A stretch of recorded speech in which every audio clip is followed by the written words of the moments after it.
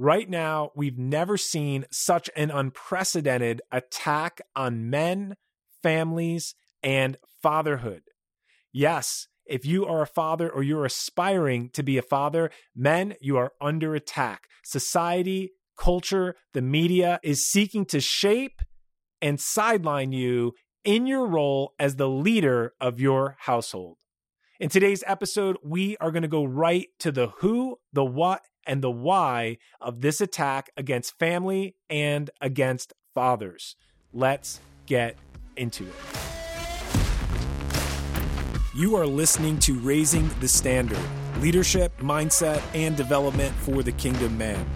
If you've ever wondered, how can I be the man God created me to be? Or maybe you asked yourself, what purpose does God have for my life? If that sounds like you, then you're in the right place. My goal is simple, to help you access the unfair advantage all Christian men have and give you actionable strategies to reach your full potential. My name is Josh Kachadorian. I am a best-selling author, husband, father, disciple, and son of Jesus Christ. If you're ready to get off the sidelines, upgrade into your identity as a kingdom man, and take the territory that God has for you, then it's time to raise the standard.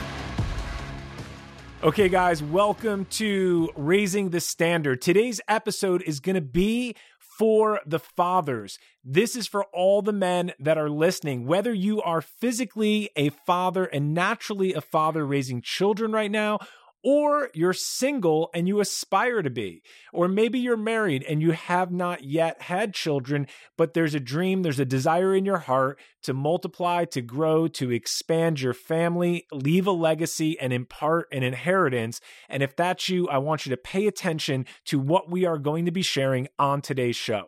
I want to open with this. It is critical to understand that family is God's idea. If you've been following the show and you've listened to the first few episodes, I go into great detail about family being God's idea, and we look at the original intent for man expressed through Adam in the Garden of Eden. You can go back and check out those episodes if you missed those. But for today, I want you to understand that family is in fact God's idea. And we also know that family is the way that God relates to his church. There's four main metaphors used throughout Scripture. One is a family. We also see a building, a spiritual building. We also see a body and a bride. Those are four main metaphors that are used throughout Scripture as we relate to God as the church. A body, a bride, a family, and a building.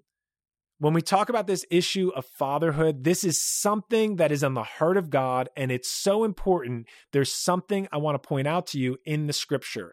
If we look at the close of the Old Testament, the last book written in the Old Testament is Malachi, and if we look at the very last verse of the last book in the Old Testament, it says this: He will restore the hearts of the fathers to their children and the hearts of the children to their fathers, so that I will not come and smite the land with a curse. After that verse was penned, we encountered 400 years of silence in biblical history. The next book, the next prophet, John the Baptist, followed by Jesus, would not step on the scene until 400 years later. So as we look at the importance of the role of fatherhood and the role of fathering from God's perspective, it is the last thing he says before he closes the book for 400 years. And when the book is reopened and repenned, we see Jesus Christ coming onto the scene and exhibiting and displaying and portraying the heart of the Father everywhere he goes. So today I want to talk about the subject of family, and we first see family described and displayed in the Garden of Eden as it relates to man. We see God creating and placing Adam and Eve in the garden, telling them to be fruitful and multiply, which is not only naturally reproducing, but there is an element in the natural of reproducing after our own kind and bearing children that would leave a legacy and that we would have an opportunity to impart an inheritance to. So it's very important for us to understand that God reveals himself as Father. And this separates Christianity from all of the other religions out there. There's religions where there are over 100 names for the various gods that those religions ascribe to. However, in Christianity, and in the God of Abraham, Isaac, and Jacob of the Bible, we see God reveal himself as Father. And as we fast forward through the New Testament, we will see that Jesus will testify of his Father. He comes to reveal his Father and reveal the heart of the Father. And he says, if you have seen me, you have seen the Father. So this concept of fatherhood, this concept of relating and understanding God as Father is critical to our relationship with God, but also our understanding of our responsibility and our calling as men to raise up the next generation. So I'm going to speak briefly right now about 3 main points. And these are the points. It's the what, the who, and the why. We're going to dive into what is under attack, who is behind this, and also why. So let's start with the what. Let's acknowledge we as men are under attack. Fatherhood is under attack. Family is under attack, and this can all trace back to these concepts and these ideas being first generated in the heart of God. Okay, so guys, who is attacking us? Let's be really clear with what Scripture points out. We do not wrestle and fight against people. We wrestle and we fight against powers and principalities in the heavenly places. There are forces that are powerfully opposed to us, and we do have an enemy. We are warned not to be ignorant of his schemes or devices. We are admonished to walk circumspectly, 360-degree viewpoint of our enemy and an awareness, and we are specifically told not to be ignorant. So realize this. You have an enemy. I have an enemy. God has an enemy, and this enemy has targeted the family structure, and specifically fathers. We talked about the what. What is under attack? Family is under attack. Fathers are under attack. We as men are under attack. We talked about the who. Who is attacking us and who is our battle and our fight against? It's not with man. It is with our enemy and his influence over the world and its systems. This is what we're fighting against, and this is what is exerting influence against men, families, and fatherhood. Hey guys, if you are enjoying this podcast, I'm going to invite you, please follow the show, leave us a 5-star rating, and please write us a review. Actually, you can tell me in the review what you would like to see discussed or what you like or dislike about the episodes that we're producing. I want to hear from you, and your ratings and your reviews help the podcast get found by more men. Also, if you know someone that could benefit from listening to this message, please share it with them. So let's talk about the why. And this is the critical point of today's conversation. Why are men under attack? Why is the idea and concept of family in the traditional sense under attack? And why are fathers under attack? So it is paramount for us to understand, going back to the garden, going back to the creation of man and God's will and original intent for man, that we are created in God's image and his likeness, and that he wants to have a relationship with us. And because he wants to, and he initiates, and he was proactive with creation and entering into and offering relationship with all of mankind, that was the picture of family. If we look at Adam and Eve placed in the Garden of Eden, it's this beautiful picture of a habitat created for man and woman where they can thrive, where they can reproduce, and where man can follow God's program and plan as he expands his dominion within the garden, within the area that God has placed him within. So we see that God's plan for man is to have a family and is to be a father, but we see, more importantly, that God is our Father. And all throughout Scripture, we will find many, many references of God as Father. There are many religions throughout the world, and none of them understand God as Father the way that we see portrayed throughout the Bible, the Old and New Testament. It's this picture of God that desires to have a relationship with us and that he is a good father. He is a loving father. He reveals himself as Father, and family is his idea. So let's think about this for a minute. If family is God's idea and God is known as Father, then we as earthly fathers, whether you're a father right now or you're listening to this and you plan on having a family at one point, we carry a critical responsibility because as fathers, we will be our children's first understanding of what a father figure is. We will be the one to be there to protect. We as fathers are called to provide. We as fathers are called to nurture, to give direction and instruction, to love our children, to raise them in the right way, and yes, to discipline them as well for their own benefit, to lead them in a way that's prosperous, beneficial, and fruitful for everything they will do within their life. And if this is the way our children are to see us as men and relate to us as Father, then think about it for a minute. If you're the enemy and you want to take out strategically, to take out the plan of God, where are you going to aim that arrow? Where are you going to fire that attack if you are the enemy of God? And God does have an enemy, and his name is Satan, and that attack has been leveled against the family, but specifically against the fathers. Because if you can take the father out, you can take the family out. And if you can take the family out, you can break the understanding of what a child will know as their father. And let's think about the implications of this. If a child does not know their father, if the father is absent, if the father is sidelined and taken out, that child will have no concept for what a father is. So later in life, when they are introduced to God and when they are introduced to Jesus, they will not have a concept of how a loving father can actually love them and created them and has a plan and a purpose for them. That will be foreign because they did not know an earthly father that represented those things in the natural sense. So doesn't it make sense? And don't you see how and why men, and specifically fathers and family, are under attack? So this is critical for us to understand because as fathers, we are walking around with a level of attack against us that originates from another realm. Think about that.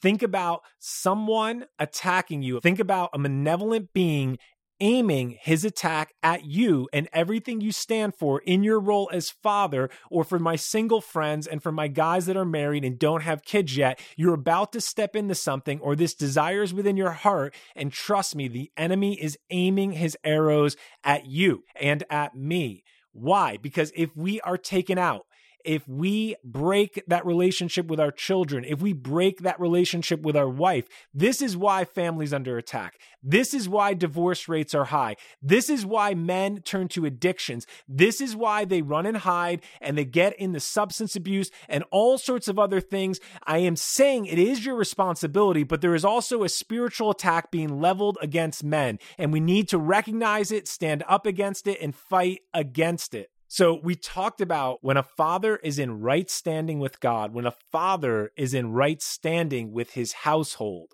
stewarding, providing, protecting, nurturing, loving, and admonishing, giving instruction, direction, and discipline, we see the plan of God for family. We see, and it all originates with a love.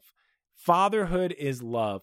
Fathers are the foundation. And when you are the foundation, you serve your family, you serve your children out of a place of loving kindness. And that is what we see with God as our Father, that he's motivated by love. He's motivated by kindness and affection because he wants us as his family. Even those that turn their back on him, even those that run, deny, and reject him, he's still motivated by love. And that is why Jesus Christ came to earth. So we see the picture of the good Father, and we also can contrast what this looks like when fatherhood is done improperly.